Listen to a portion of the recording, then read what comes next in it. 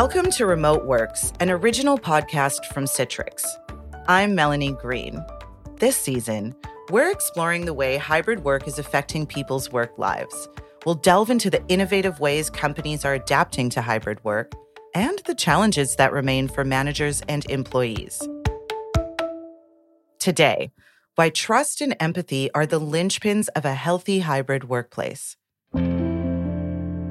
One way trust really shows up is when we think about our return to office or hybrid work plans.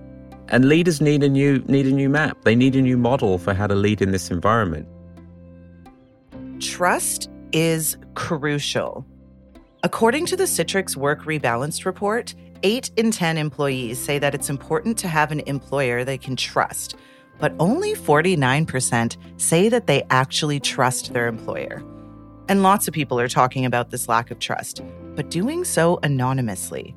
Entire Reddit threads are devoted to a lack of trust at work, shared by employees who all feel the need to remain anonymous. I feel like I'm untrusted, you know? We have to be in the office so they can make sure that we work, yet I can look around at any time and see half my team fiddling on their phones. It just makes very little sense to me. Does anyone have experience with employee monitoring software? I'm not a fan of the idea, but management wants it deployed on staff laptops if we have people working from home for various reasons. Wow, I feel gross for asking for this stuff, but not sure how else you verify the employee is doing what they say they're doing. This question about how to use employee tracking software is more common than you think. Almost half the employers surveyed for the Work Rebalanced report say they've installed tracking software on their remote employees' computers to keep track of their work. And another 32% say they're considering doing so. Of course, there are some industries where tracking software is necessary for regulatory reasons. And in that case, it wouldn't be much different from a worker's in-office computer setup. But in a workplace where that isn't the case, this tactic can lead to resentment and loss of morale, or even staff quitting. Frankly, I would 100% quit if I worked somewhere that did that. Despite the past 2 years of remote working and all the data that's being collected around how working from home often makes people more productive, half of business leaders still believe that when out of sight from colleagues and bosses, employees don't work as hard. My manager legit told me she likes me being in the office so she can physically see me and be reminded of tasks she wants to give me. I answer all her emails pretty much immediately as is. In my head, I was like, that sounds like a you problem and not a me working from home problem. Presenteeism, as it's called, is a hard habit to break. Dr. Caroline Knight is a research fellow at Curtin University's Future of Work Institute in Perth, Australia. She's been studying the effects of the pandemic on people's work experience and how trust plays into that. So we called her up to talk about workplace trust, starting with that hated monitoring software and her theory that its use can be traced to a lack of confidence amongst managers. We found that managers were actually reporting not being so confident themselves in managing employees remotely. And this might be because many managers were obviously forced to suddenly manage remote workers and they may not have been used to it. So in order to regain some control, it might be that managers then felt they needed to constantly check up on employees, check they're working on which tasks and whether those tasks are being completed to a timely fashion.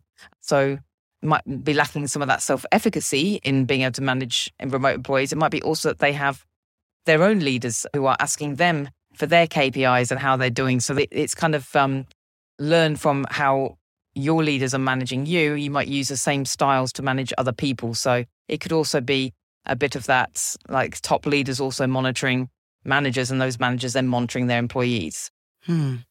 So what role does presenteeism play then? I suppose when we're in the office, so presenteeism sort of refers to when people kind of at work, but perhaps they're not being that effective or that proficient. They're not getting lots done. They're kind of at work, but not really engaged, I guess we would say.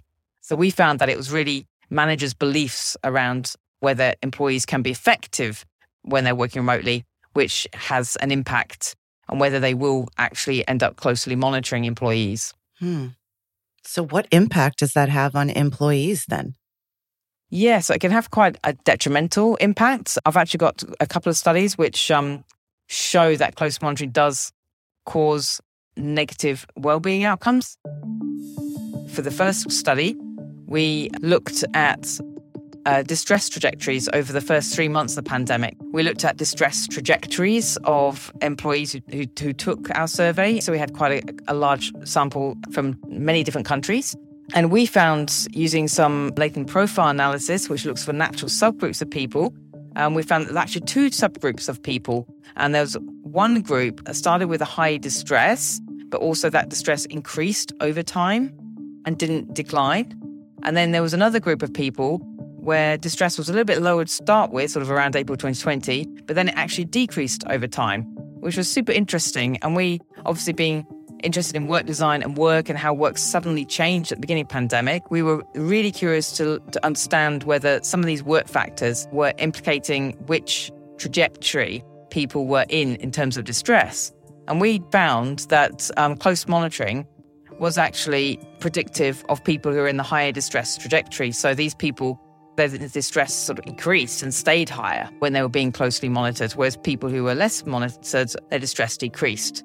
So we actually found that this close monitoring was really driving sort of that anxiety and depression, whereas, resources, which we would often expect to have positive outcomes, when people have more autonomy and more support from employees and managers, they're more likely to experience things like engagement and job satisfaction. So, you spent so much time gathering data about this, but I just want to bring it down to that human level. What does it feel like to be close monitored? Yeah, so what we've found, and I'm actually been doing some qualitative interviews as well with people who are working from home during the pandemic, and they've obviously given us quite a rich set of results around that. And these people are kind of reporting how they felt tethered to their desk. They felt like the managers were always on their shoulder, that they couldn't just leave their computers. They felt that they had to always be on the computer to respond to any messages that came through, just because they actually were very conscious that if they weren't at their computers, it might be interpreted as them not working. Although, if you'd been in an office, you wouldn't think twice about going to get a cup of tea or just having a chat with someone you bump into in the corridor. It felt a bit different at home because nobody could see what you're doing. So really, it implicates kind of how you feel that you're being treated by your manager, also the organization. So it can have quite a negative impact on people, and that might lead to a lack of motivation to actually perform well. So what happens in a workplace when there's an erosion of trust? I think it creates a lack of motivation for employees. I think when employees don't feel trusted, they feel like they're not really getting their needs met. But potentially they might be more likely to leave, which obviously creates turnover and isn't optimal for organizations when they've obviously invested in these employees to recruit them in the first place. People might feel very stressed and have to take time off work. So there could be a lot of negative outcomes from close monitoring in the workplace. No kidding. Caroline, do you have a personal story or an example of a time when you were monitored closely or know of someone? And how did that feel? I do, actually. So this would be when I'd just graduated with my honours degree, when I was in the UK still, around the sort of Durham, Newcastle area. And I was actually working in a call centre at that point. And it's one of the worst experiences I've ever had, actually, because we actually had to log into a system at a specific time point. And every time you needed to leave, even just to go to the toilet or take a tea break, you'd have to log exactly what you're doing and when, and the timings were all recorded. Because I was a part of a call centre and obviously taking calls and things, I had my headphones and a headset and everything. And every time I had to leave, basically, I had to make a note and say why I was going. And so you did really feel very tethered to your desk. And I think that's one of the worst experiences that I've had, because I just felt sort of imprisoned, I guess. You don't have any autonomy. We know from work design research, people need autonomy. It's actually one of the fundamental needs in self-determination theories, that people need to be able to have the freedom to manage themselves and in the work context to be able to do their work in the way that suits them best. And then people actually perform better. Caroline and I also discussed the importance of empathy when it comes to team leadership. 70% of employees say that their experience of the pandemic has made it clear that empathy is a crucial quality in a leader. And having empathy as a manager goes a long way to building trust in a hybrid work environment. So I think it's really about a manager building a good relationship with their employees. And I've actually done some research. It was a meta-analysis which pulls together research from a lot of different studies. And it shows that when leaders are empathic and they can build trust in their employees, these actually have a much more beneficial effect on both individual outcomes, but also organizational outcomes. I'd like to turn to the theme of trust more broadly because I am fascinated. According to Citrix Work Rebalanced report, 8 in 10 employees say that it's important to have an employer that they can trust. But only 49% say that they actually trust their employer. Why is trust so important to employees, especially in a hybrid context? Feeling trusted really means that individuals feel valued and they feel comfortable in the organization. So I think when you feel trusted, you're motivated, you're intrinsically motivated to do a good job for your employer because you feel that they're actually valuing you. And I think that's just a fundamental human need to feel valued. So organizations, when they sort of don't value their employees, the employees are less likely to be committed to that organization. They're sort of more likely to leave. Trust is a huge one. It's a super obviously important thing to develop. And because it's so hard to develop, it's obviously attracted a lot of research from organizational psychologists. But we do know that from leaders who can actually create that trust in their employees, they do have better outcomes. This is also very interesting. What about trust between colleagues as well, or in addition to between managers and reports? What tips do you have about how leadership can foster trust among peers? One way to foster trust among peers is actually to encourage sharing of knowledge and information. For instance, in the academic world, we very much try to share what each of us is working on simply because we all have different skills and knowledge and we can help each other. So we try and build a culture, I guess, or climate of trust, whereby, we might have weekly seminars just so that we can actually present the work that we're working on and get some feedback from people. Because it's one way, if you're getting stuck with something, you can actually get some feedback from others because people see you sharing your work and they're more likely to give feedback. You're more likely to develop those relations with people which are much more helpful and positive. You develop a culture of positive feedback, I guess. So I think managers can model the kind of behaviors which they'd like their colleagues to adopt as well. So they can encourage, say, team meetings where people share what they're working on and then model that kind of behaviors of giving positive feedback, and other colleagues are more likely to then come in with thoughts of their own and fostering that kind of trust climate, I guess. Okay. So those are the things you need to sort of create the right circumstances. I know that some of your research on boosting job performance at home has shown that managers who show employees support and appreciation will foster more trust. And I think that's what you're talking about. I'm curious, in a hybrid work context, what does it look like for managers to show support and appreciation? Okay, so I guess the mode has to change a bit, but I think it's still very possible to show support and appreciation. Again, it would be through sort of regular contact with employees, but not for the case of monitoring them, but just to actually discuss their kind of progress and what they're doing on a normal, regular basis, but then providing positive feedback during that. And to actually say, okay, pointing out the things that person's done well, and then you can have constructive feedback. For instance, in our organization, we have lots of different Teams channels, and one of those is more about recognizing, what people's successes and achievements, and people can post and get some feedback from people. Managers can encourage that and be part of that as well. So I think, again, it's developing a wider climate of this trust and sort of appreciation. Dr. Caroline Knight is a research fellow at Curtin University's Future of Work Institute in Perth, Australia. Caroline talked about how that culture of trust has to come from the top, and she's not alone in that thinking. One of my big concerns is, how do you build trust in a hybrid world? And it starts and it ends with leadership. Bhushan Sethi is a global leader of people and organization at PricewaterhouseCoopers, or PwC, one of the world's biggest accounting firms. He's involved in the company's New Equation initiative, and his focus is on building trust. As part of the launch of our New Equation, in the US, we actually launched an initiative where we said, how can we actually help the business community build trust. And one of the ways that showed up for us is we launched a Trust Leadership Institute. Our plan is to take 10,000 leaders, executive leaders, emerging leaders from all different industries through an immersive learning program where they'll really learn, how does trust show up? How does trust show up when I'm engaging different stakeholders? How does it show up when I'm managing my workforce? So it's really embedding trust in all aspects of business. Bhushan has worked with thousands of leaders, and he says there's a huge thirst for leadership development in this new hybrid context. There's a real risk with hybrid work that it actually leads to less trust in organizations. And it's really important for firms to actually, and leaders to actually acknowledge that, to understand that it's human nature for us to build relationships and affirmation towards people who are close to us. It's important to understand that the 5 minutes before and after the meeting is a really important time to build social connection and relationships and build trust.